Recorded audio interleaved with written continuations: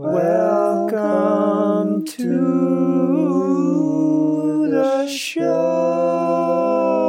Welcome to the show. Thank you, Boomer, for helping me introduce the show there, buddy. And thanks for coming in and adjusting my mic for me this morning. Thank you, KZ550, for sounding off. So beautiful, so beautiful. Let's hear it. There you are. We'll hear that sound again someday. I'm in the process of going through 2 KZ motors right now. Trying. This won't do a wheelie. No, they won't wheelie. Basically because they're not running right now. I got some electrical gremlins to work out, and most of the connectors are falling apart. That's the challenge with having a vintage bike. I got lucky when I got my Yamaha because most everything is in really good shape, and basically I didn't really have to do much besides, let me think of any connectors I replaced on that. I didn't have to redo any of the connectors, and for a bike that was wheelied and dropped and lit on fire and multiple other fucking things, that is really held up, and the connectors are 3 years older than the Kawis that I have, and look like they are 5 years old. So these Kawis, I'm assuming it's the manufacturer, whoever Kawasaki used back in the 80s. These things are turning to dust and powder, and these bikes sat outside. I've always garaged my Yamahas, and my Honda sat outside for a little bit, but not out in the elements. So these Kawis, before I got them, had sat out in the elements, and now that I'm working on them and whatnot, it's not very good. They're just disintegrating and turning into dust. So I think I'm going to be doing a wiring harness and just making stuff from scratch. So I might cut out some of the crap. They're really fancy, and I don't need fancy. And so I might, when I remake the harness, I might make it much simpler to run on, maybe give myself some more wattage or amperage to play with and all that. So anyway, to get into this episode, we're going to cover some news really quickly here in the beginning because we have an important interview to get to, and probably not going to do much more goofing around in this episode. I did watch a really crappy biker movie, very recent, by the way, and not a 70s. I couldn't take any more of those. It's, I will go back to them, but I couldn't. So, but what's worse than watching a movie that at least had an excuse for being really crappy and shitty is watching a movie that has no excuse for being so crappy and shitty. And despite being produced much, having way better production value and obviously a bigger budget, it was significantly the same as far as plot, and just as hard to watch as those older movies. So I will tell you what that was at the end of the show, and let's get into some very, very rapid news.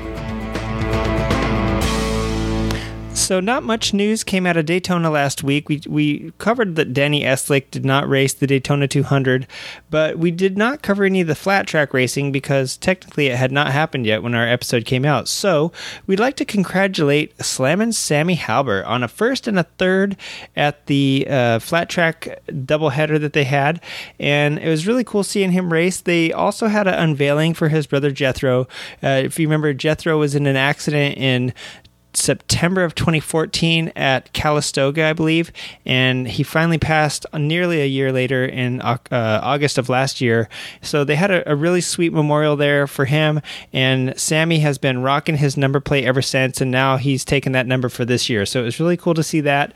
Congratulations on your first. It's been a while since he's had a first, and Jake Johnson got first on Sunday. So Sammy pulled a first and a third. I'm really keeping my eye on him this season, and I think, Brian Smith was favored last season and nothing came of it, but I think Halbert's got a chance. So we'll see. Another thing is Fans Choice. Fans Choice covers all the flat track. They cover more than that. They cover all of the AMA road racing, and they cover most of the American sports car stuff that you will not find on TV anymore. You might be able to get it on these deep sports packages, but anymore you have to subscribe to BN Sports to get MotoGP and the World Superbike. So a Fan's Choice is a free live streaming service that offers great commentary, and that's some changes that they've made this year. Scotty Dubler and 7-time Grand National Champion Chris Carr are doing all of the trackside announcing and everything this year, so they're really stepping up the production on it, and it's marvelous. You should check it out if you get the chance and stay abreast of all the racing. They stream it live, and then you can go back and watch it on demand if you didn't have time to catch it at the time of the event. So the Isle of Man TT is coming up here pretty soon too. It starts May 28th with all the testing and practicing begins and all the tech and all that great stuff. And it ends on June 10th. And the Mugen Shinden is a bike that's popped up a couple times here in the news, and that's Honda's Skunkwork project. Honda didn't really want to throw its name on there because the world still hasn't embraced electric motorcycles and electric vehicles in general for whatever reason. So the Mugen Shinden Go is the 5th iteration of the Shinden, and Go is 5 in Japanese, so that's a little bit of word play on words there for them. And they're going for their hat trick this year, which is their 3rd consecutive win, with John McGuinness this year being offered if he can lose, I forget if it was 10 pounds or 10 kilograms. That's either 10 pounds or 22 pounds. So it was probably 22 pounds. If he can lose 22 pounds, they're offering to give him a bike this year if he wins at the Isle of Man in the SES TT0. And basically, they are trying to go for the fastest average lap time of 1:20. And last year, McGuinness hit a 1:19.27, I believe. So he's just less than 3/4 of a mile an hour of hitting that, breaking that record for electric bikes. And that's actually not too bad. I mean, 1:20-ish is right around the times that some of the 650 lightweight bikes are setting. So, do not write electric bikes off as slow and novelty items. They are quick. Speaking of the Shinden, another Honda that was making some news is the Africa Twin Sports concept, and that bike looks tits LaRue. I just saw some pictures of it yesterday, and I had read a small blurb about it on Asphalt and Rubber, and they're saying that if the Africa Twin is basically the rival to the BMW R1200 GS, then the Twin Sport concept is their rival to the GSA, which is basically just the GS with all the options as standard and a brush guard. And you look at the Africa Twin Sport concept, and it really looks like it's more than a concept. It looks like it could be rolling off the factory as soon as they push the button. I mean, this bike looks ready to go. The pictures that I saw looked way more aggressive than the standard Africa Twin, but I've seen some other press pictures launched recently where it had, street trim, very shitty looking street tires on. I mean, they didn't look ADV capable at all, which is what this bike looks like it was made to do, hoon a little bit. So stay tuned to see these two bikes possibly at the Tokyo Motorcycle Show, which is happening this weekend. If you need another reason to go to the Tokyo Motorcycle Show, the Honda City Adventure concept is going to be there, and it is basically like an adventure touring scooter. It's got a much higher ride height than most standard scooters, and it's starting to look a little bit sportier. They're straddle scooters. They're not really step throughs like your traditional, even like your T-Max and stuff like that, which were pretty sporty but still step throughs. This thing, you actually ride it. It's a little bit more than like a Bergman, where you sit more on the seat like a motorcycle, and it even looks a lot more like a motorcycle than a Bergman does. So stay tuned for that. They've also got the CB 1300 Super Bull d'Or and the CB 400 Super Bull d'Or ABS editions, and those basically look like your 80s sport bikes, your Bull d'Or era naked sport bikes. Only one is about 1,000 cc less than the other, so they totally look awesome though, and it's too bad stuff like that isn't popular over here in America. Another thing that was popular for about 5 seconds, and I'm so sad to see it go, but we haven't had it since 2014, is the CB 1100. So at the motor show, they're expecting to see the CB 1100EX Special Edition, was like a blacked out version of the CB 1100, and there's also a CB 1000 Special Edition, which basically still looks a lot like that retro inspired styling of the CB 1100, only it's in a 1000 body, and it's got like a little bit more of like it's got checkered flag on it, and it's red, white, and black. So I mean, it's super 50s styling, super retro style, and it just looks super awesome. It doesn't have the spoked wheels. It's actually got cast wheels, so I don't know if it's supposed to be a little bit sportier or not, but it definitely looks the part. As I said, the CRF 1000L Africa Twin Sports concept is going to be there, and this thing looks the part. I mean, I hope the one they have there looks a little more sportier than their press kit picture for Ultimate Motorcycling, because that one actually looks tamer compared to the ones that I've seen online. And there's a lot more that it's going to be there. So the Honda Grom got a little bit of restyling. They recently did that with the CB500X. They didn't do too much to it, a couple little cosmetic changes here and there, and they call it a new bike. But the Grom, it's looking a little more space age. So check out the motorcycle show. We'll see what comes out of that, but that's always interesting to check out every year and see what they project is going to be hot for. Actually, this is going to be most likely for 2017 bikes. Another thing I wanted to cover, I haven't done gear in quite a while, but Roland Sands has got a shout out. He's released a whole bunch of stuff for the spring catalog, I guess. One of the things that I've seen come up a bunch is this Honcho jacket, and I believe the reason is because it's totally hipster-tastic. It's your basic denim vest, and as we all know, denim vest is in right now with like the chopper crowd, and the chopper crowd is what's in with the hipster crowd right now. So if you've got your striped shirt and your sunnies and your beard and a couple tats, you might want to show it off in this leather and this denim vest. But you can also throw some sleeves, leather sleeves, zip onto this baby, so it also has some protection to it, and it's basically trying to make street clothes look cool. As we all know, street clothes don't make the best riding clothes, and vice versa. You don't quite look as stylish in riding clothes. You look like you're wearing a rain suit or a snow suit. So that is one of the things that he's trying to work on here. He's trying to give you the best of both worlds. As you know, there's going to be compromises either way, but at least it's giving you some protection. Another company that has caught my eye recently that has been making some really nice looking riding gear is Ugly Bros.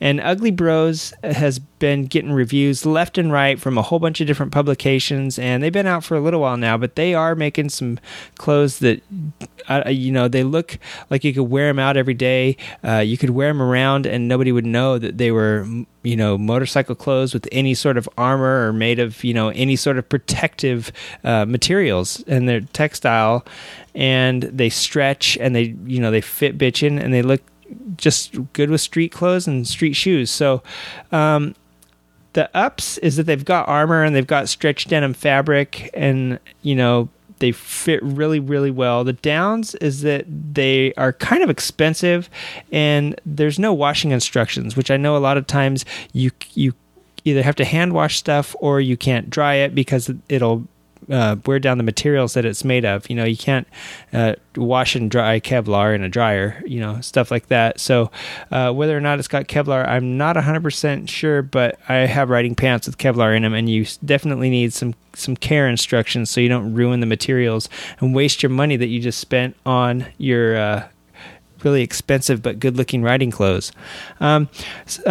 Speaking of the Africa Twin Sports concept, I know they don't race those at Dakar, but they kind of do look like they're a little bit inspired by Dakar.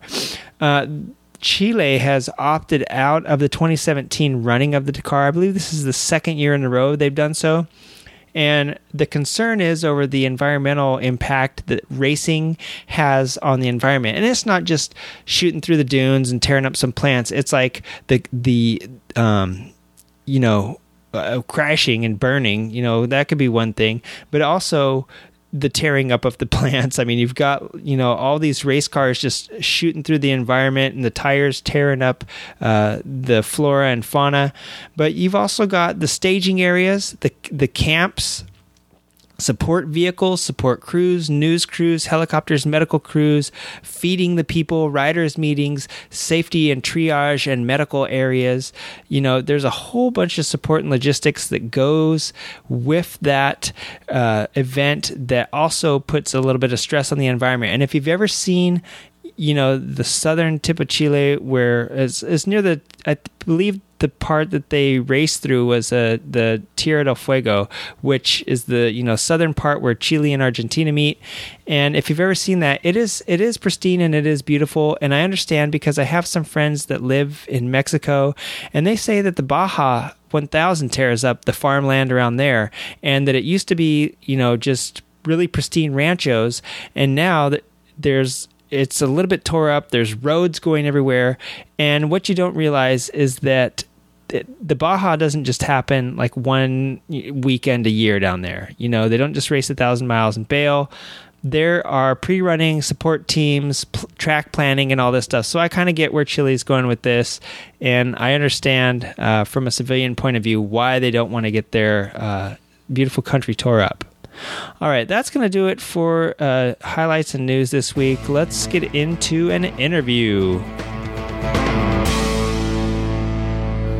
So a couple weeks ago, I had the pleasure of sitting down with a super creative individual named Mark Dougali. And I met him a while back at the IMS show, 2010, I think it was. But, of course, he didn't remember me from then. Who would? And I've kind of done, I took his business card and I've been perusing his website ever since, and he lives right down the street from me. So I figured, why not go ahead and interview Mark and just find out what makes him tick. Now, we had a lot of time to sit down before the interview and after the interview and talk bikes and kind of open up. And I mean, it was kind of my first time meeting him and spending any, serious amount of time with them in person. So, not everything I could think of based off of what I knew came out in the interview. So we talked a lot more about bikes, probably off recording than we did on, but he's so crazy. And it made me think of something about technology. And since I've been wanting to talk about technology in the last couple of episodes, and I'm going to be talking about it coming up here, I thought about something that he said, and it really made me think about the way he approaches the things that he does. Now, technology is a great thing, and it helps us make things faster and stretch ideas further. But often it lets us do these things. It increases efficiency, or either time wise, or it lets us use less material, which decreases waste. But sometimes it's a hindrance. And sometimes the production line slows down as people need to learn or relearn a new process or try to integrate some new process or technology into their current workload and functions. And so that in those ways, it can hinder us. And when you take an old master crafts person and try to give them a new technique, sometimes the results are mixed. Unless it's something that augments their existing skill set, it's usually a setback. And when talking with Mark, I realized that he's a hands-on guy like me, and a lot of us that are creative are, super hands-on. And just like making this show and just like learning how to use a new piece of recording equipment, reading about it and figuring out how to actually do it, what you're doing there is you're taking time away from what you're actually doing to learn something, that may or may not help you in the end. And so keep that in mind as we're talking to Mark, because he's just super creative. He's super hands-on, and part of his whole function and process, once you see some of the stuff that this guy cranks out, it's just crazy to think of the fact that he does most of the stuff that he does the old school way, and by hand, by touching, by doing, by manipulating and rearranging things that he interacts with, not via technology, maybe via a technological process, but not nothing is done usually on computer first. So having said that, let's get into our interview with Mark right now. All right, we are here in, I wish you could see what I'm seeing. We're here with Mark Dugalli, DoGallery.com. So we are in what I'm going to call the artist lair. And this is a magnificent space. Visually, it's basically as intriguing as the motorcycles that I first saw from Mark in 2010 at the IMS show. So right off the bat, before we get into all that, before we get into the stuff that you've done and everything, basically from like a 10,000 foot view, what do you do, and who are you as a person, as your occupation? Well, my occupation, I do several things. I customize things basically. I design custom homes, interior design, interior and architectural design. I do tattoo work, and I do custom motorcycles, scooters, and some car stuff, but mostly two-wheeled stuff. Yes. And about how long have you been doing all this?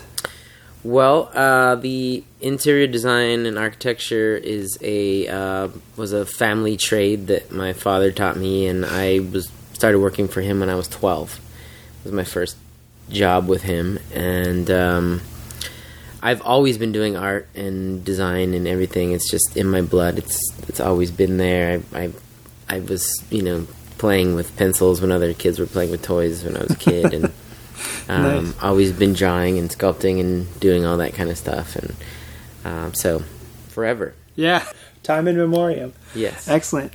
So, yeah, I mean, just looking around, I know this is an audio podcast, but just looking around, I can tell that you have a hard time leaving stuff alone.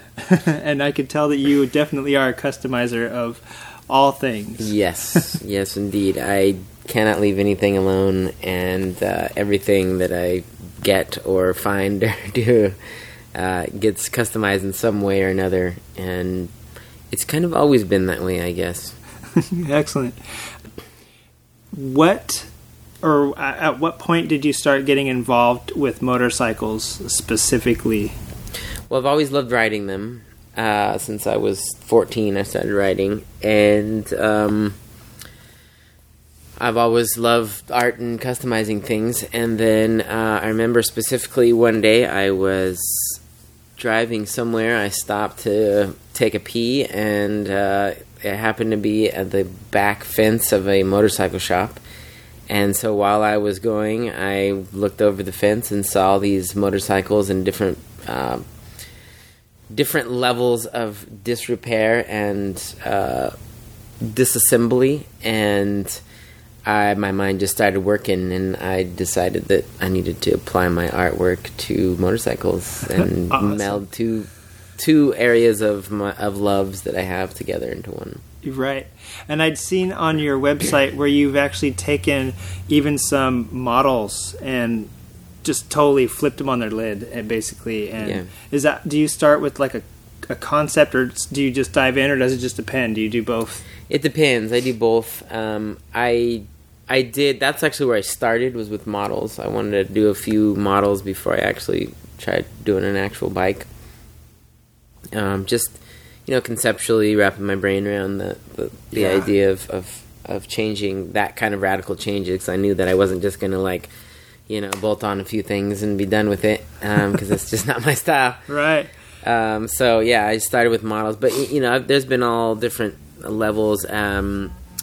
I rarely actually totally design a bike before I start building it. I mean, as far as on paper or anything like that, I don't use any computers for my designs or anything as well. Right. So everything, I'm a very old school, analog, hands-on kind of a designer and builder. Exactly. Yeah, I noticed online that you do what I do. You use CAD, which is cardboard aided design. Right. Yeah, so exactly. I do the same thing. Off air, we were talking a little bit about box hoarding, and I definitely do that because cardboard is my friend. Cardboard is my at least top 3 materials that I use for all things. I absolutely love cardboard. I always keep a ton of it on hand, and cardboard and glue guns. Yeah, those are my champs. Yeah, use it to mock up and just it's absolutely awesome. This is sort of a joke question, but what made you decide to deconstruct the hours and hours of R&D that all these engineers at the factory put into their bikes? What made you want to go in and say, "Hey, I'm just going to undo all of this," and Well, because just as an artist and designer, I have to put my own touches on things, and also I feel like as much strides and leaps that motorcycles have made design-wise in the last 10 years, say, I still feel like it's an extremely conservative market and industry. Yeah. I would say outside of Ducati and maybe BMW that there really is very little stepping outside of the box or taking many chances design-wise. Yeah. And so my whole mission statement with motorcycles from the get-go was to challenge what is motorcycle. Right. What is the aesthetics? What are the ergonomics? How is this supposed to function? How are we supposed to interact with this machine? And so that's been a big part of it for me, is just challenging that, and also not being able, anything that I build, not being able to classify it into a existing category of motorcycles. Exactly. And if you've seen some of Mark's bikes, and I will definitely post some up on the show page, yes, you will have a very hard time probably even recognizing what they initially were. And I think that's brilliant, as a matter of fact. So that explains, I mean, I'm sure the factory engineers are just crying when they... That's okay. They can cry. Right. Where did that fairing go? We spent hours in the wind tunnel on that. So I first met you at IMS, as I said, in 2010, and I know I saw your...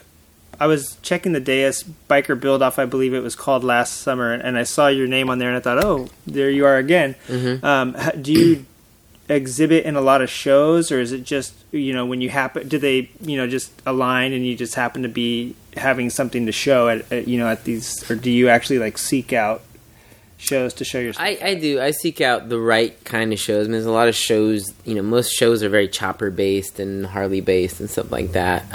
So... it's very limited, the number of and type of shows that I can actually feel like it's worth my time to do. So yeah, I seek out specific and the right kind of shows. But yeah, that's one thing that recently I would agree with you about the nobody's taking chances. BMW has come out with some slightly ugly, but actually thinking outside of the box designs recently. Mm-hmm. And yeah, you hit that nail on the head. If you look at a lot of the bikes like Suzuki and Kawasaki, they say all new, but you really can't tell. If you look at 5 years, they changed the headlight or something. Right. You know what I mean? So it's really hard to see where they're getting these all new designs. They're not really, And as far as this new sort of, it is right now. Street trackers are huge, and cafe racers are getting big, or were big, and they're kind of waning right now. But it's funny to see a lot of chopper stuff coming back in. I mean, you're right. A lot of stuff is kind of going back to conventional rather than going in the other direction. Right, kind of full circle. Right. And the stuff that I see of yours is just, I could see it started to kind of come in, and then all of a sudden, your idea took off in a way that, the other industry, I don't know if it's not cool, or, a lot of it is based on image right now, I think. Right.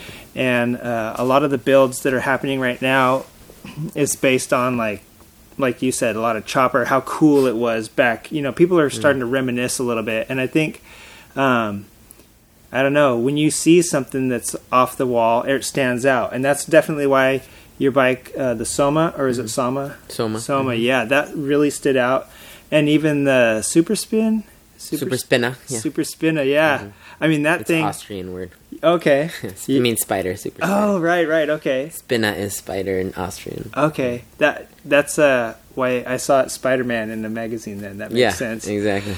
Yeah, that thing just took a modern sport bike and just like blew it, you know what I mean? But still retained the like essence, the sporty essence of it, you know what I mean? It's not like you're taking bikes and putting them so low on the ground like some of these choppers that they can't even drive anymore. Right. So yeah, it's really interesting to see why more people haven't kind of they're going back to the old school rather than like going forward. And that's something about your work that really struck me, is that it reminds me of stuff I used to see in like Robotech when I was a kid. Nice. And all of that stuff that was looking toward this is what the future is going to be like. Right. Yeah, and so it's just so funny to me that now that generation like right behind mine is going backwards rather than looking to the future. So yeah, it's just really weird to think about where it's going to be. Is it going to come back to are you going to are you actually, that's a good question for you, are you going to stay engaged in the scene and like keep doing what you're doing? And well, I'm kind of focusing on tattoos at this point in my life, and that's kind of taking most of my focus. And also, like, the Soma actually was purchased by the Barber Vintage Motorsports Museum. Right. So that's where she lives now. Nice. So ultimately, like if you were to have asked me if you could put this bike on display anywhere in the world, that would have been my first choice.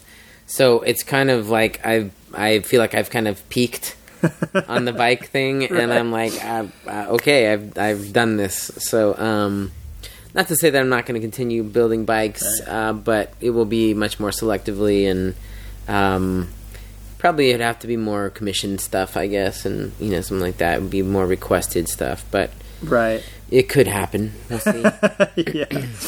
And definitely, obviously, looking at these bikes, even looking at some of the paint jobs that some of your old bikes had, it's very obvious that you're a brilliant visual artist. Do you do that on the side as well? I mean, basically, you said you went to the, you were doing some, as a family trade, doing architecture and stuff like that. Mm-hmm. So did that kind of trickle over into the visual arts at all, or is that just... I mean, the visual arts that's the core of it. I mean, everything is based on the visual arts that, that I have not only inherently have gotten from genetics, I guess, but from what I have honed in my life and become and strive to be. It's kind of like if you want to be a master musician, you learn the piano first, and like that's kind of the crux of it. Is the piano, you might be able to play 60 instruments, but you really learn the piano. That's like kind of the core.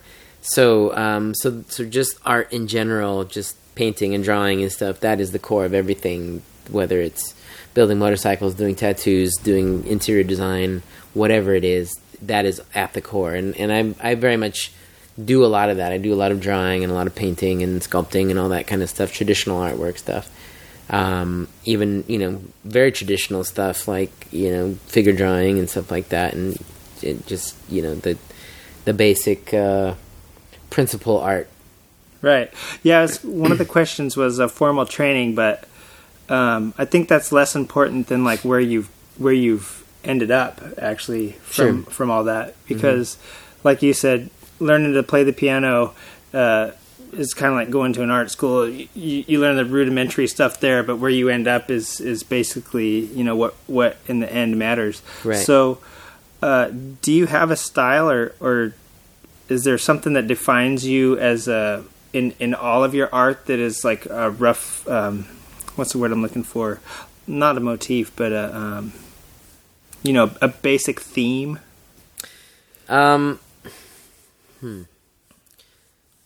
Well,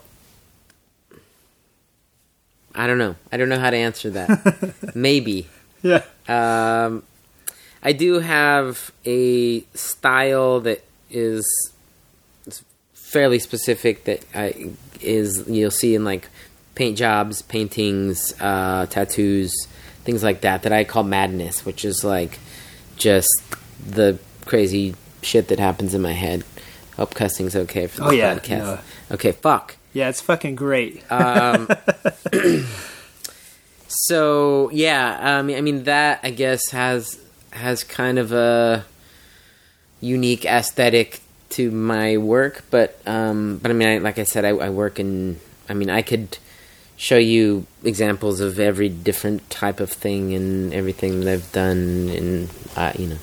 Yeah, so and that's the thing too, is that it's amazing when I look at all the art on your website. I mean, you've done sculpture, you've done some really technical, obviously like architecture type stuff. Mm-hmm. You've done just some, paintings, drawings, and your sketches. I have to say, some of your like rough sketches looks like stuff that takes me about 4 days to sit down and draw. And I'm just looking at it, going, I can tell. I probably could look at, just probably one of every piece of medium that you would have, and I think I know what you're talking about, because I think I might be able to say, hey, look, I think that's a Mark Dugali piece. Dugali, damn it. That's a Mark Dugali piece. Mm. How come I can't say your last name? Dugali. It's so damn easy. Dugali. Dugali. Mark Dugali piece. Mm-hmm. Jeez.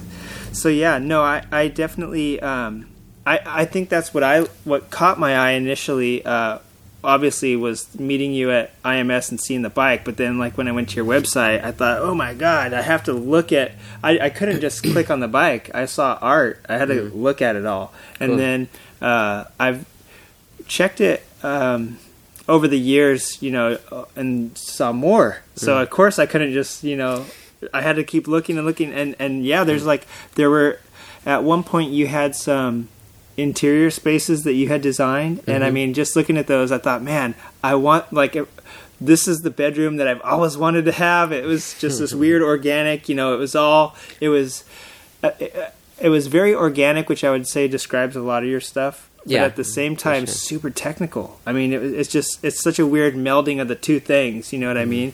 So it doesn't really surprise me that you can take this, something like a motorcycle or even a piece of furniture that's been designed down to the T, and you can just take it apart and put it how you kind of bend it to your will, right? That's how my mind works. I'm constantly deconstructing everything. I've deconstructed your recording device here and completely redesigned it, and it's a totally different thing in my head. Right.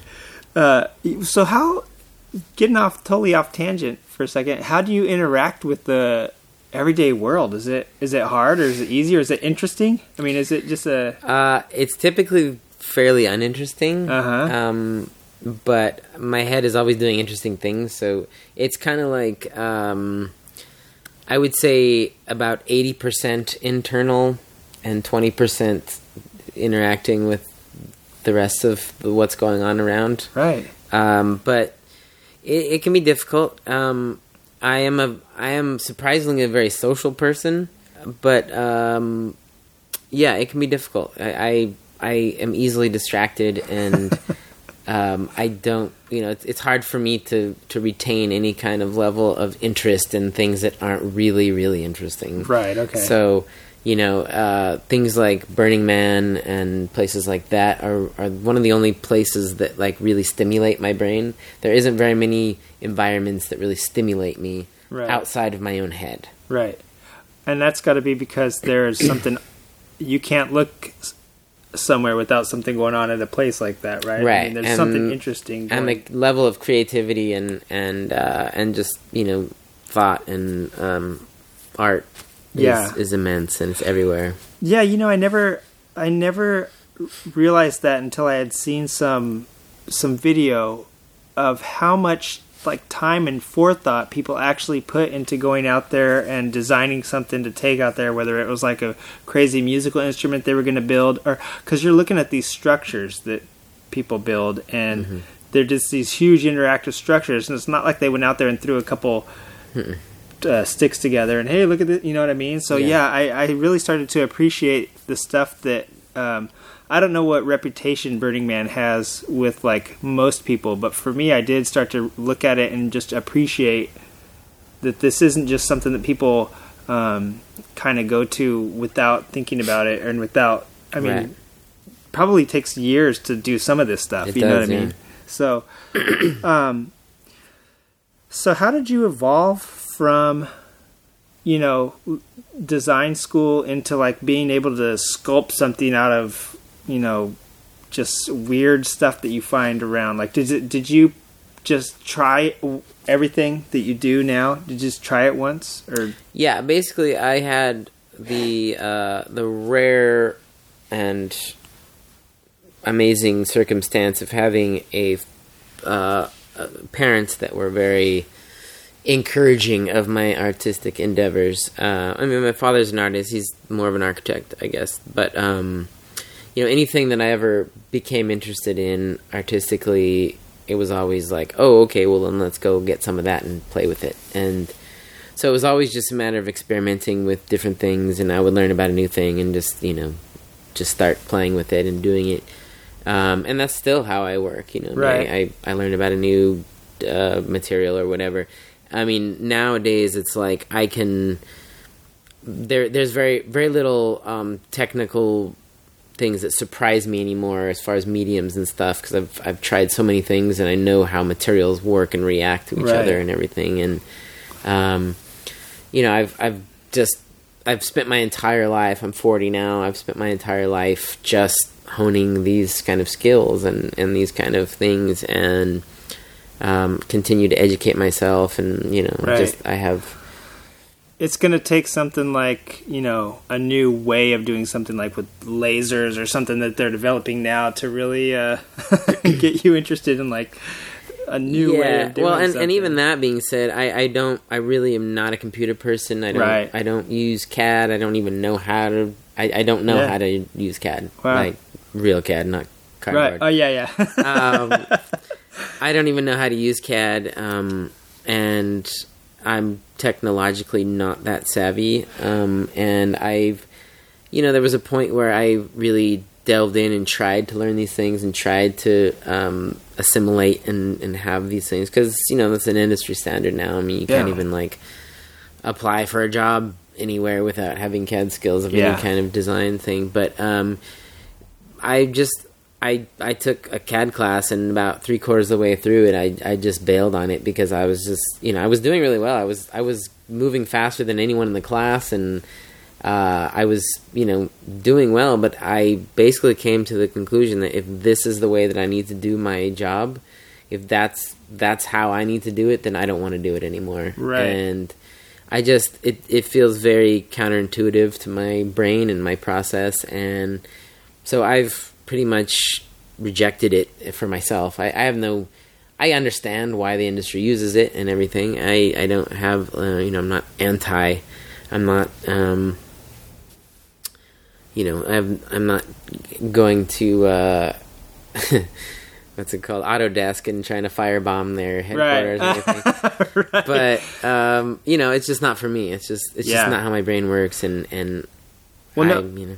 Yeah, and you know, maybe that's the quality that I see in all of your work. Maybe that's why to me it's so appealing and it seems so organic, even though it's technical, is because it literally is. You know what I mean? Yeah. You're putting all this technical stuff via these organic interface, so to speak. Right. And but yeah, you know what? Fuck it. If it's not your cup of tea, it's not your cup of tea. Exactly. And yeah, I actually know a lot of people. A lot of designers, a lot of engineers, and a lot of builders that still whip out the old slide rule, still get out the piece of paper and write stuff down, because, you know, there is more than one way to get Yeah. the job done when it comes down to it. And if you need that interaction to complete the task, then Yeah. what's wrong with that, you know? And I actually kind of appreciate that. And just for my own level of interest and satisfaction with my work, if I don't have, you know, graphite or grease or paint or something on my hands by the time I'm done creating something, I feel totally unsatisfied. Yeah. It doesn't matter. It doesn't matter how great the end result was. I don't feel satisfied unless that has Right. occurred.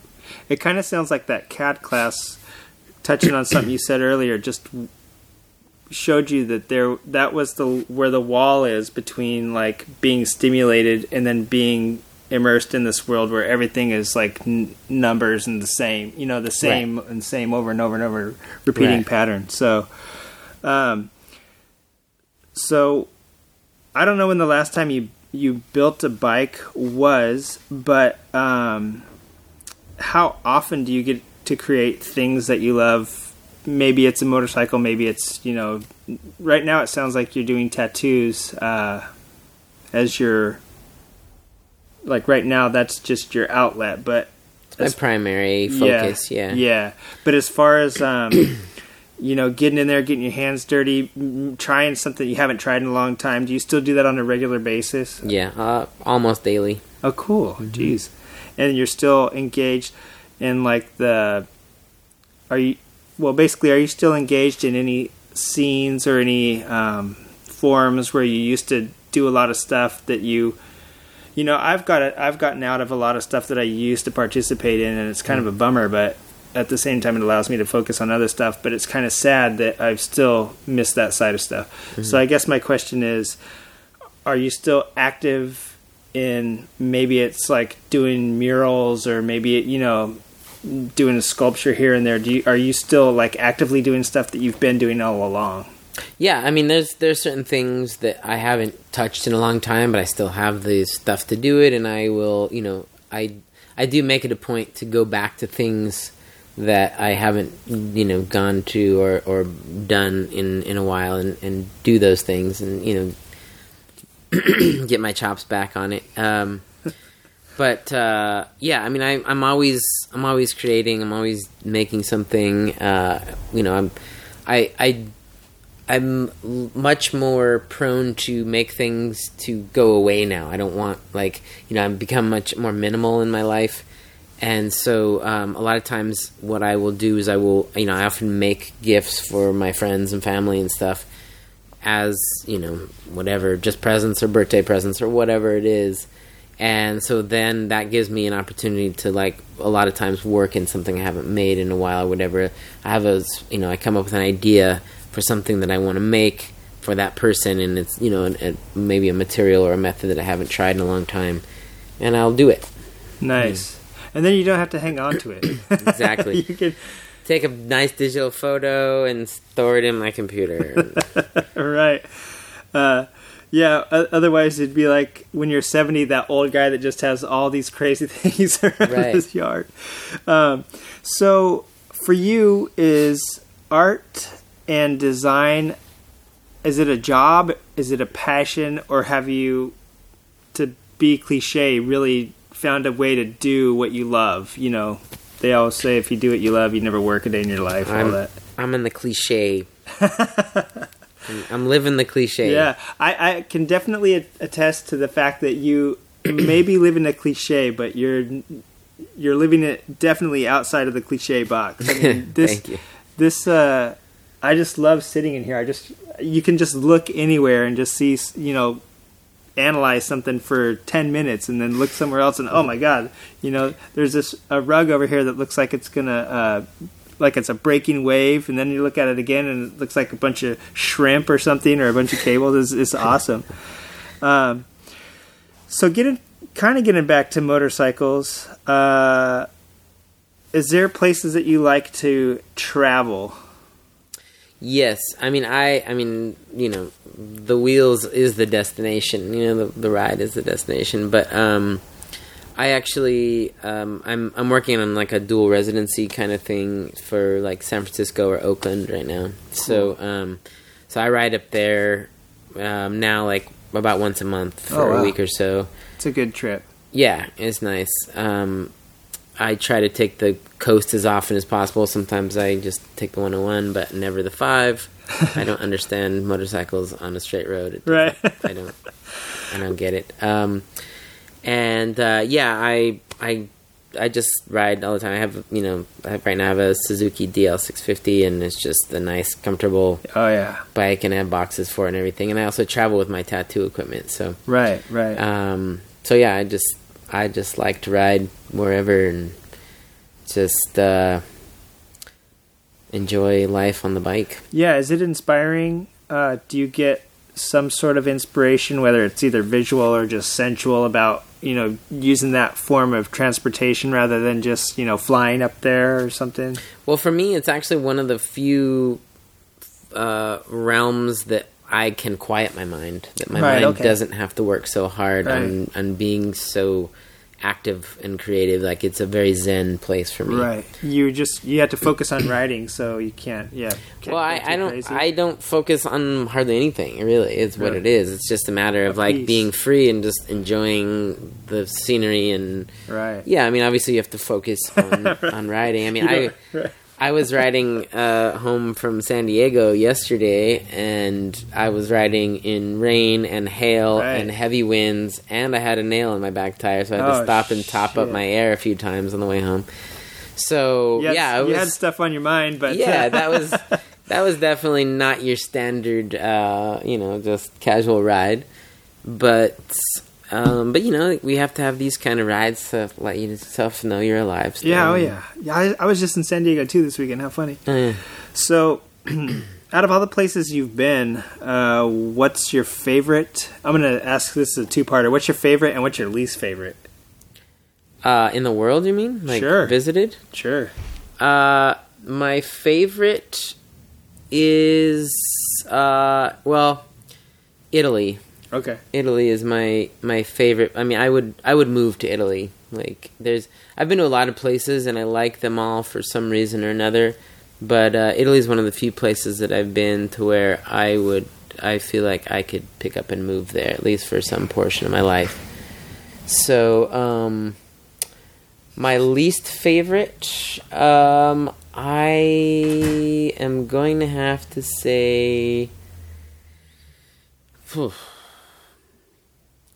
I don't know. I mean, I loved every place that I went to for some reason or another. I would say that the Philippines was definitely the most tumultuous and scary place that I've ever been. I went during the reign of Marcos. Oh, wow. Yeah. That was tragic and terrifying. A freaky time. I thought you were going to say, like, Riverside or something like that. Well, Riverside's pretty bad, too. Yeah. I have to say that... what's that other place past? Oh man. Anyhow, whatever. Yeah, and the reasons being, why Italy? Is it because of the art there, or the history? Everything, the people, the food, the art, the attitude, the weather, the environments, the. Right. I mean, there isn't anything that I dislike about Italy. Nice, and then. We don't need to ask about your least favorite. So, any place you want to go back to, or any place you haven't gone yet, then, because it sounds like Italy would be the place you'd want to go back to. New Zealand is on my hot list for places to go. In fact, I want to do a motorcycle tour across New Zealand. Is ultimately what I'd like to do. Like, I've heard they feed you lots of Vegemite there. Well, that's okay. It's good for you. Yeah. Edelweiss has a really awesome tour that, is, of course, quite expensive, but would be a great thing to do. Yeah, for sure. Nothing like, there's a reason I think Peter Jackson shot his movies over there, and I don't think it was because of the location. I think it's because he wanted to spend some time. Yeah, probably. He's like, this looks great. Yeah, guys. Let's do this. I can hang here for a little bit. So, any weird collections? I put baseball cards, shrunken heads, old architectural relics, but bird nests. Bird nests, okay. Yeah. Any particular kind, or just any kind that you encounter? I mean, I'm pretty particular about them, but I have a few that are very interesting. I have one that is literally made entirely out of horsehair. Oh, no kidding. He lived on a horse ranch, I'm assuming? I don't know, Weird. Honestly. Hummingbird nests are some of the most interesting in the world. Yeah. And, I don't know, just, I really love seeing the materials that they use. I mean, they are the ultimate architects as far as I'm concerned, so. Do you see it as a reflection of you? Like, if you find something, you can put it to use somehow. I do feel very relatable to the bird nest mentality, for sure. and its usage of recycled materials and just its innovation in how it attaches to whatever it is going to attach to. And hell, they are like, I never thought of it that way, but they are like the ultimate reusers, and they really do have to figure out how to do this. They're the original green architects. Yeah. That's what they are. And by my daughter's dentist, there's these bird nests stuck on this stucco wall. They look like mud nests or something. They are. They're mud wrens. Oh, okay. And they eat dirt and they create mud and then they vomit it back up into these bird nests. I'm gonna try making my next house like that. You should. It's gonna be really hard on your digestive system, but you'll figure it out, I'm sure. I'll try. And then, so aside from bird nests, anything else? Any interesting stuff when people come in, they freak out? Like, I saw a brain hanging in your garage. It's fake, but okay. I mean, my whole existence, I don't know.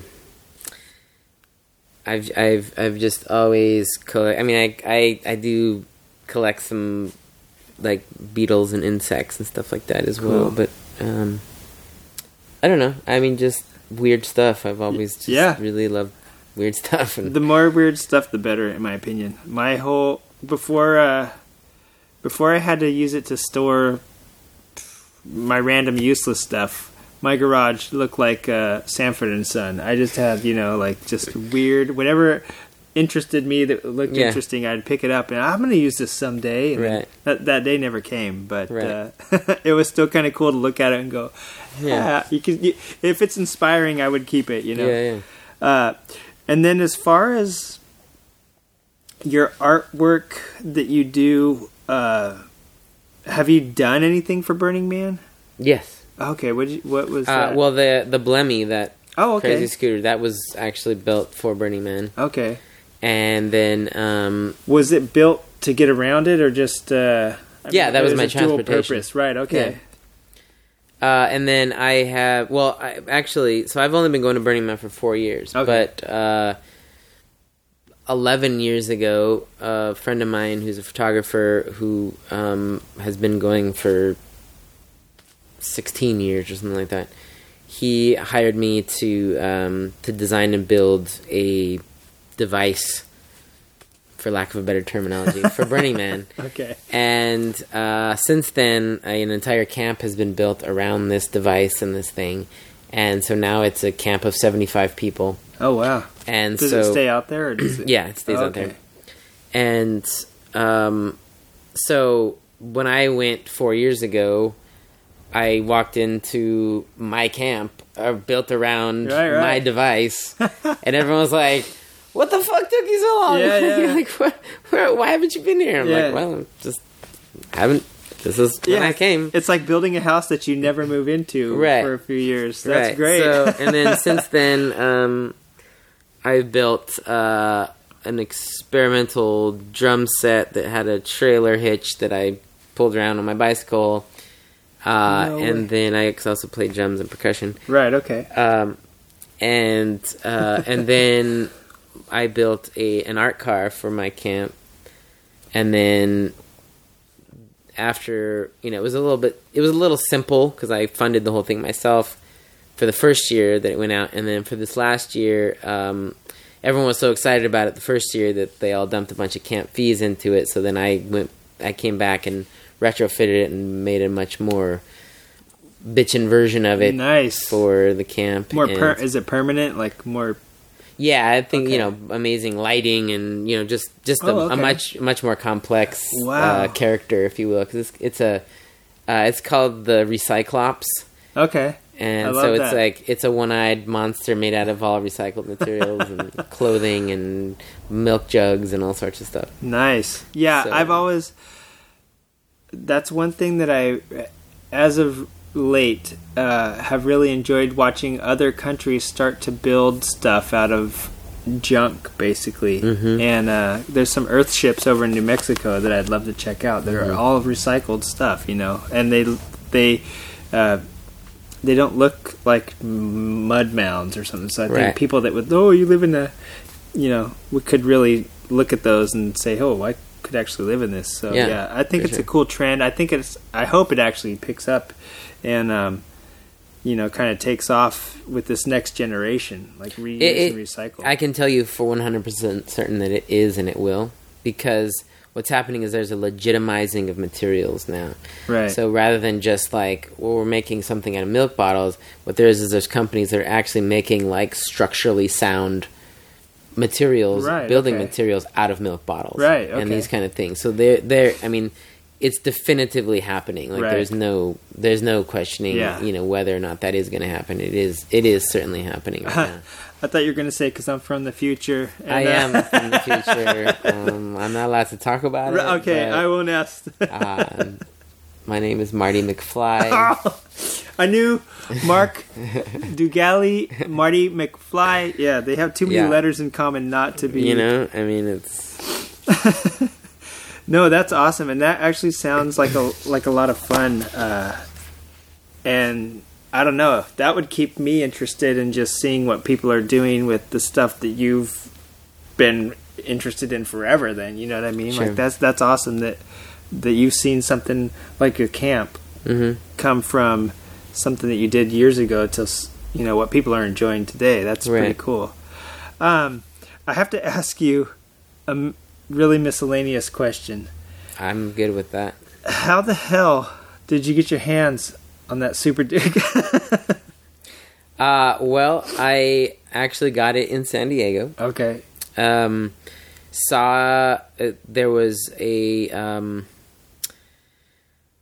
was a guy in the parking lot of that very IMS show where we met, Uh-huh. and he had this Super Duke, and it was crashed.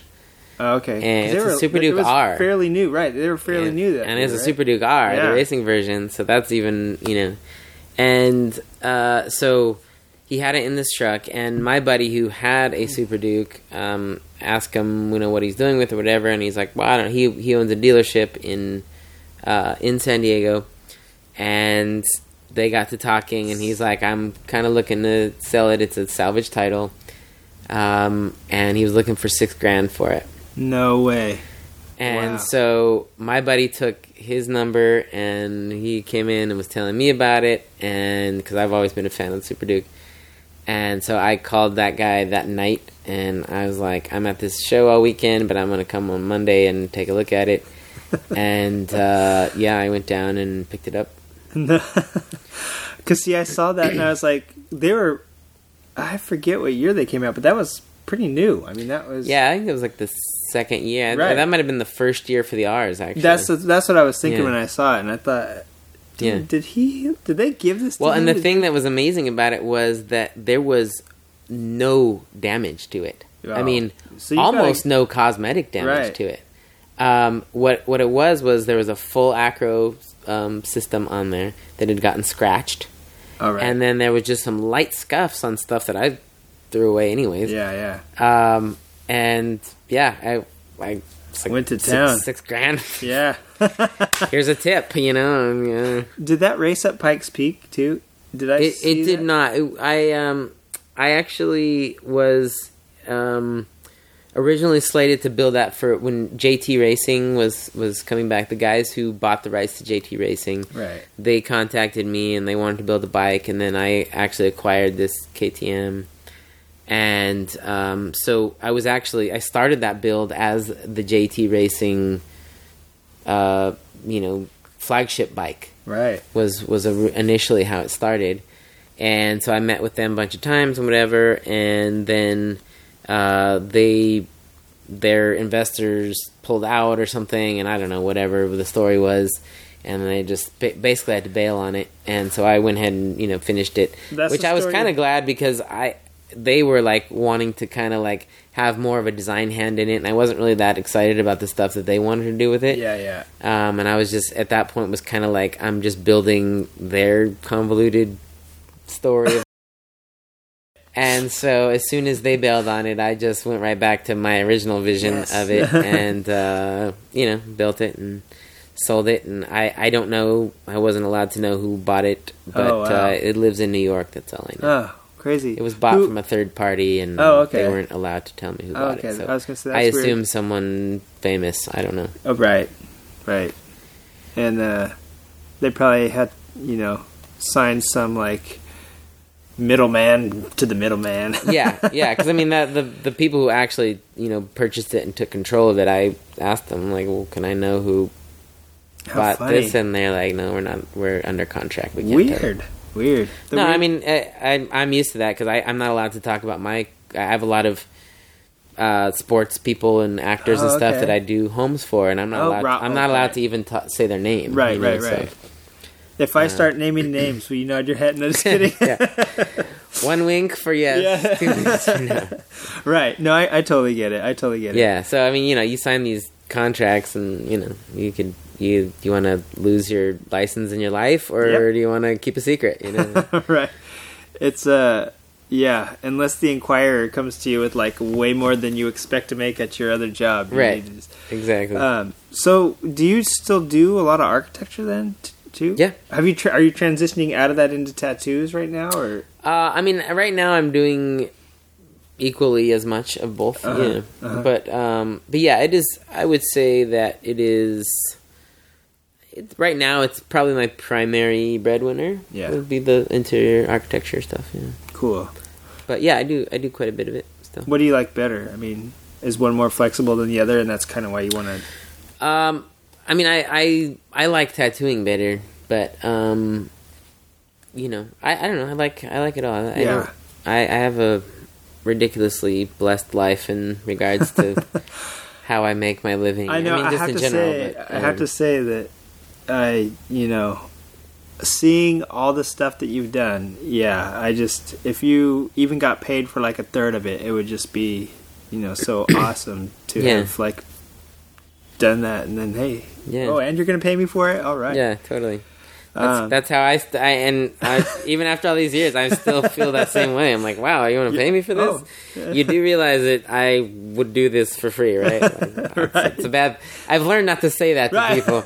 But that's what I want to say. Like, you do realize that I would totally just do this, right? Because I love doing it. I already do this at my house, like, on paper. So, another crazy question. Do you like crappy biker movies? Do you like any crappy movies? Yes, I do. I love crappy movies. Yeah. Crappy biker movies specifically... I've seen a few that I enjoyed, but I like portions of them. I mean, it's hard to sit and like watch an entire movie, but it's great to like have on at a party and like stop and watch like a funny scene. And, mock rape of some poor girl on the side of a hill, and then smashing whiskey bottles. And, right. Yeah, the portrayal of like what.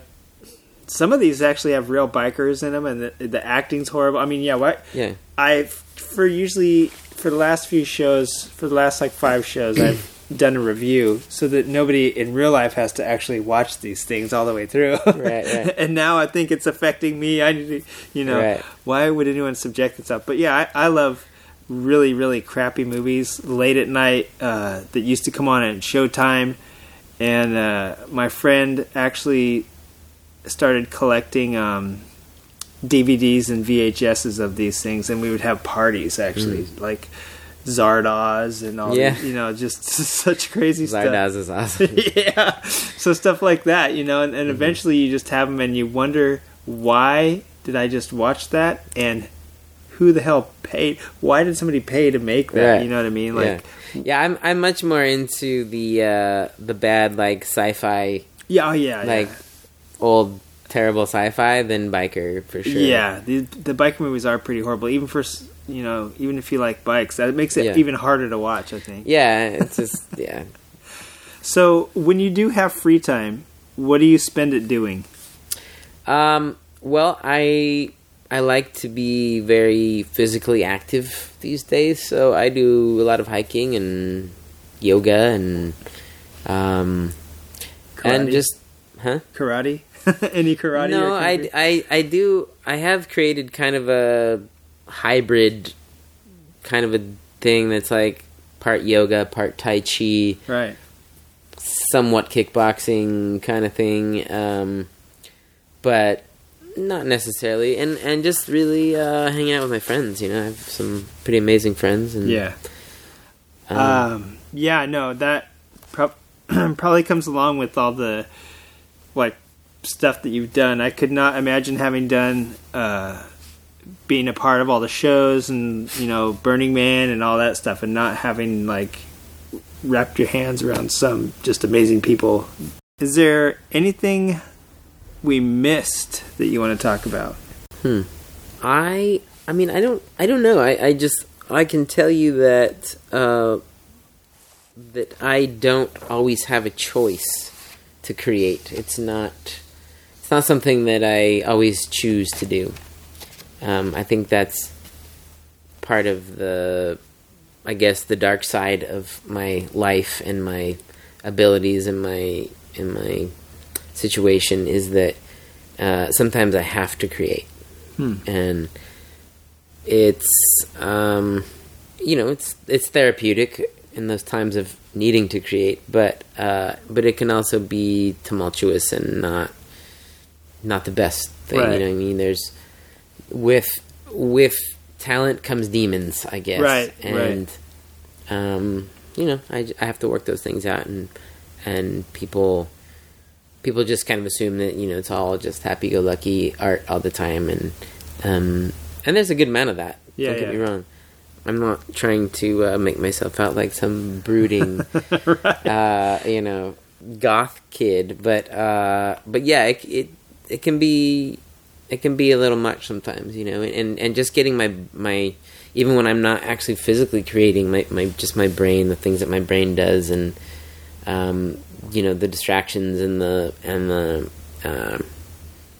things that I need to work through in my head to not lose my mind, or to it has to come from somewhere. You know what I mean? Yeah, it does. And so yeah, I mean, there is a dark side to it, I guess. Yeah. But yeah, is that something that you put into?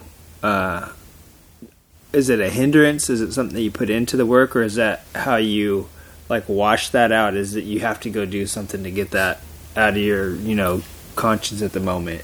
Yeah, it's more of a need. Yeah. Okay. All right. Well, we have spent some quality time, and I feel like we've just scratched the tip of the iceberg of Mark Dougalli. And if you want to check out more of his stuff, I'm going to take some pictures and put it up on the show page. But Mark, is there anywhere we can find you if anybody wants to get in touch with you? Yeah, dougallery.com. It's DUGALLERY.com, and the same for Instagram at Dougallery. Excellent. Alrighty, and then almost everyone has a tattoo. Hell, like every 90-year-old grandma I know has a tattoo nowadays. So, do you do it from a shop up here, or do you do it? Are you taking customers? I work here in my studio. Okay. And I do it by appointment, and Okay. I also travel with my equipment. Cool. And I actually do a kind of a unique thing with tattooing. I don't just like you don't just come to me and say, "Hey, I want a tattoo of a tiger on my arm." I actually have a process that I call it an inner portrait, and it's a questionnaire. It has 14 questions. They're deeply personal, and you fill out this questionnaire. I ask for a mix of music. I ask for a personal object to hold on to, and I ask to spend some time with you personally. That's awesome. And then I design a kit of parts of kind of abstract characters and objects based on the information that I receive, and then it's a matter of taking that kit of parts and applying it to the area of the body that it's going on in a cohesive manner. Nice. I would have to say that is probably one of the most in-depth. I'm going to call that like a ritual for getting a tattoo, and I think that a lot of people, you know, that walk in for even something that maybe they thought of are sad 5 years later Yeah. when they're looking at it. So I mean, that's awesome. I think almost every tattoo should be done at least half that detailed. You know what I mean? So that's great. So all right, well, thank you for spending time with me, and I look forward to seeing you around. Yeah, thanks for interviewing me. All righty, thank you. So that was our interview with Mark Dugalli. If you want to catch him, like he said, you can catch him at dogallery.com. I'll put links up in the show notes, but also check him out on Instagram. And I'm going to put a whole bunch of pictures up that he gave me access to. I have to tell you, I mean, we literally did just scratch the surface of Mark. He's quite a funny character. Mark, if you're listening, I give you your artsy fartsy in CAD, my man. So we had a really good time chatting before and after our interview, and I really look forward to interviewing him again, keeping in touch with him and seeing what he's up to. I've already thought about calling him like 4 times this week because I'm working on some stuff for my bike, and I just was wondering what sort of materials I could get my hands on. And if you look at some of his builds, you'll realize that, dude, the world is your stockpile. Like, you can grab anything and put it on a motorcycle, and he has. So I'm really excited to put some of those images up there that he's sharing with us, and I'm so grateful that he's sharing it with me so I could share it with you. And if you're in the Bay Area, I know there's a lot of listeners up there that listen to the show in the San Francisco area. Check him out, his tattoo process. If you look him up on Facebook, you can see some of the stuff that he's done. It's pretty amazing. I saw his questionnaire there, and yeah, it is a hell of a way to get a tattoo. It's not your standard walk in and pick a piece of stupid flash or try to have your cousin who's an artist, design something cool for you. This is like legit emotional, spiritual, personal, everything you want in a tattoo.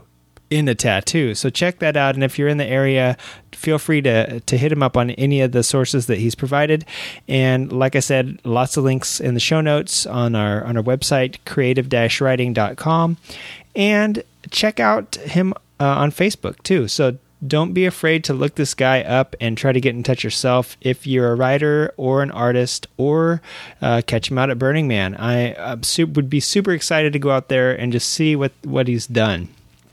And like I said, there was a brain hanging in his garage. There was the coolest trike you've ever seen. And literally, like me, he has all this stuff. Like, I used to collect stuff like Ray Bradbury. Ray Bradbury had an office, and if he had writer's block, he would just look around, and his office was just looked like clutter to some people or a museum to others. And Mark's house to me looks like a museum. Everywhere I looked, I was just engaged, if not visually, like mentally. Like, what is that? How does that work? Unfortunately for me, I'm so dumb. I looked up, he's got like a glass wall up in his a loft area of his house, and I could see this huge metal rack thing, and I asked him if it was a dehydrator, and he kind of chuckled a little bit, and I think he took some pity on me because he said, no, was his ex-wife's shoe rack. But it was this big circular, bunch of metal racks, so to me it just looked like this giant food dehydrator. Then again, I guess you'd have to have like a brontosaurus or an elk or something to hydrate that much food, meat or gigantic fruit to put on there. So anyway, yeah, it was pretty funny and a fun interview, and I'm gonna definitely keep in touch with Mark and see what he's got going on, see how the tattooing's going, and see how he's moving along. All right, now before this episode gets way, way, way too long, let's do our crappy movie review of the week.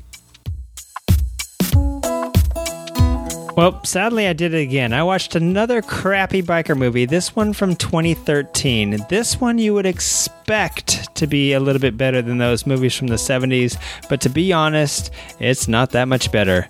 There wasn't as much random, candid scenes that just had to be used for, part of the movie because that's all they had. Unfortunately, there was about 20 pages of script that didn't need to be in this movie that was left in instead. And whereas the movies from the 70s relied on the free spirit of the bikers, this one relies on the omniscient spirit of you-know-who. So, Revelation Road, it was... I don't know. Within the first 5 minutes, I realized that they kept bringing up the topic of God and forming a bridge between yourself and Jesus, and God could help you and whatnot. And I'm thinking Revelation Road. I thought they were kind of ripping off Fury Road, even though this movie was made well before that one came out. And then I thought, oh, Revelation Road, I get it. Like, it's going to be like a post-apocalyptic movie here, and everyone's like talking about God and whatnot. And I really hung in there for a while. But no, this movie stars Ray Wise, who you may know from Twin Peaks, Fire Walk With Me, as Laura. I forget her name in the movie, but the daughter. You know, he played the father, the creepy father in that movie. It stars Eric and Eliza Roberts, who, of course, that's Julia Roberts' brother and sister-in-law. It also stars Steve Borden, who was Sting in the WWE or WWF, and it also stars Brian Bosworth. Now, the main character is none of these people. He's David A.R. White, and he's been in Hollywood for 20 years, and if you look him up, you'll see a pattern here. He's in a lot of these like goofy made-for-TV horror movies and thriller movies and whatnot.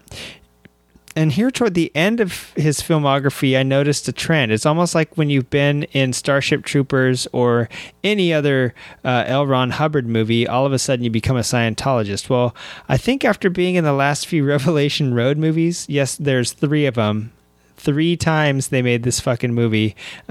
So I think after being in this movie or around the producers of these films, he seems to be starring in a lot more movies that seem like they're religiously based. Now, the big shocker here is that there's a guy named Bruce Marciano who is an LA-based minister, and surprise, surprise, he plays him in the movie. He plays the stranger as he's billed, but the girl says, "Are you him?" And he just smiles. There's a bunch of other people here who look like extras from Sons of Anarchy, and if you look them up, you will see that they were, in fact, extras in Sons of Anarchy. So this movie is about a biker gang who... The reason it tricked me into thinking it was like about an apocalypse is because they're dressed a little bit like Mad Max. So that had me fooled. But about 5 minutes in, they really start pumping the Jesus talk and the, God building a bridge between, you and God through Jesus and this and that. And the main character, okay, first off, he is a wandering bulletproof vest salesman, and it's obviously filmed out here in California. There's lots of Joshua trees, and it looks like it might have been filmed halfway at Pappy and Harriet's, or the Pioneer Town or something, but I don't think it was. Now, he ends up at Jack's Jerky and Cigarettes and Guns store, and dude, you got some slim pickings, bro. You're driving around the desert in an old shitty Nova selling bulletproof vests, and this is your one customer. Don't screw it up. But the biker gang comes in to steal some guns, and this is their bad day because this dude happens to be in there.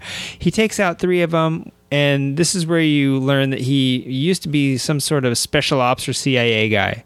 So yeah, that happened. That really happened. I'm not going to go too far into this movie because it was a total hunk of shit, but if you're into Christian biker movies and Christian CIA special ops movies, you're probably going to like this. And the fact that they made 2 more means that, like Sharknado, people just don't know when to stop. So basically... Brian Bosworth is the leader of the biker gang. He's got this 4-foot long like war hammer that he finishes people off with. To make a long story short, this salesman guy, after killing the people, has to stick around town for a few days. Amazingly, the sheriff office has his records on file and doesn't see anything before he doesn't even exist before the past 5 years. And don't tell me how the local sheriff's out in Podunk Pooville gets his records, in like 1 minute after arriving on scene. Anyway, they're very efficient. They need to come work in LA and get rid of some of the backlog here. So anyway, make a long story short, there's a gunfight that's terrible. You have people off screen throwing mulch and rock candy at the actors to simulate like wood from the door and window in the house getting blown and the glass breaking. But the guns that they're using sound like anti-aircraft. So, I mean, you would expect a lot more than just like some breaking little glass and fake bullet sound. Like the sound effects are terrible. So right as they catch these guys, Homeboy, the hero, is staying at a hotel since he's got to stick around town now since he fucked a couple people up, and he doesn't realize that there's people. It's funny, he's in this like super engaging talk with his wife, and he doesn't realize like that the phone line has gone dead, and like there's this huge light glowing out behind him because he's pouring his heart out to her for the first time ever that he's ever told anybody about his past secret life. It was so boring I didn't even pay attention to the plot, and everybody outside is turning golden and disappearing, including the people that the bikers have gone to exact their revenge on. The owner of the gun store for killing 3 of their brothers. They're just about to hit him with the warhammer, and these people turn gold and disappear. And apparently so does half the Earth, because it zooms out to this CG shot of Earth from space, and half the globe turns like this bright color, and then all of a sudden it goes out into space. And one of the funniest parts is that the owner of the gun store is always blabbing about God, and then he's holding the Bible and he's just like looking at it like he loves it, so much. And then he prays to God with his front door open, and his wife's like, oh, you're praying again? And it's like, dude, you can't pray in the house with the door shut. He literally has to have the door open and be looking up to, make sure God hears him. And apparently he did, because he turned to a glowing ball. It looked more like a Casey Daylighter headlamp, and all these people just turned into these little glowing headlamps and shot up into space. So apparently God is a man, because he referenced him to God as a him in the movie, and apparently he does live in space, because that's where everybody flew off to. So yeah, the fact that they made 2 more of these just tells me that I may be in for some extremely powerfully strong liquor the next time I have to watch one of these. And whatever the star, did I say David White? I forget his name already, but A.R. White, he is in a movie called Murder Cycle from 1998, I believe. So I may be watching that one as well. I don't think that's going to be religiously based. So anyway, I hope you enjoyed this crappy movie review. Don't bother watching them. I hope I don't bother watching them, but if I do, you'll be sure to hear it here. Couple things coming up. Before I end the show, I wanted to remind you that there's a few Hell on Wheels events coming up. The Stadium Steeplechase is coming up again. Round 2 at Glen Helen again on the Trophy Truck track. That takes place on April 10th, so make sure you watch the flat track at Circuit of the Americas on Fans' Choice on the 9th, and then head out to Glen Helen on the 10th for that. There's also the Corsa Moto Classica is coming up, and that's going to be at Willow Springs International Raceway on April 22nd. I think Ivy League is done for the year as far as flat track events are concerned down here in San Diego. I think they might be doing something at the Arizona Bike Week. If you need your fix and you want to get some more hooligan action, the California Flat Track Association is going to be adding a hooligan class to their races, and that's just one more testament to the grassroots, took a couple hipsters and a couple Harleys to make a whole new grassroots racing class that anybody can do now, basically. I know a lot of the bigger bikes are doing it, but I think they do classes for smaller bikes too. April 9th and 10th, if you can't watch flat track and then go to the Hell on Wheels Stadium Steeplechase, the Mods and Rockers in Bakersfield, I want to shout out to this because the 59 Club up there is hosting, I believe this is their inaugural, right here, the inaugural Mods and Rockers Bakersfield ride. And basically on Saturday there's going to be a Ride and Shine show, and then on Sunday there's going to be a Quadrophenia screening. And so go check that out. They're going to do motorcycle drags and slow drags. You're going to have lots of games for people and bikes, and you can win a little bit of money. And it's not too bad of a place to go check out Bakersfield, man. They had their own country sound back in the day. So that's going on. And what else? There was one more thing happening that I wanted to mention, and I can't remember what it is, but I'll probably remember by next show, and hopefully it hadn't happened yet. So anyway, have a good night, and let's get to our sorry list.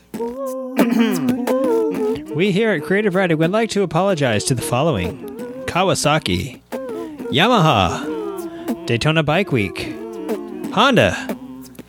We'd like to say sorry to Sammy Halbert, Jake Johnson, Ride in Peace, Jethro Halbert. We'd like to apologize to Danny Eslick, Roland Sands, Fans Choice TV, Scotty Dubler and Chris Carr. We'd like to say sorry to the Isla Man TT and the SCS TT0. We'd like to say sorry to the Mugen Shinden and John McGinnis. We'd like to say sorry to AMA Pro Racing, BN Sports, MotoGP, and the World Superbike Series. We'd also like to say sorry to the Africa Twin Sport Concept, the Tokyo Motorcycle Show, all the bikes we mentioned that may be showing up at the Tokyo Motorcycle Show, and Tokyoter, who is not Tokyo or Motor. We'd like to say sorry to the Dakar Rally.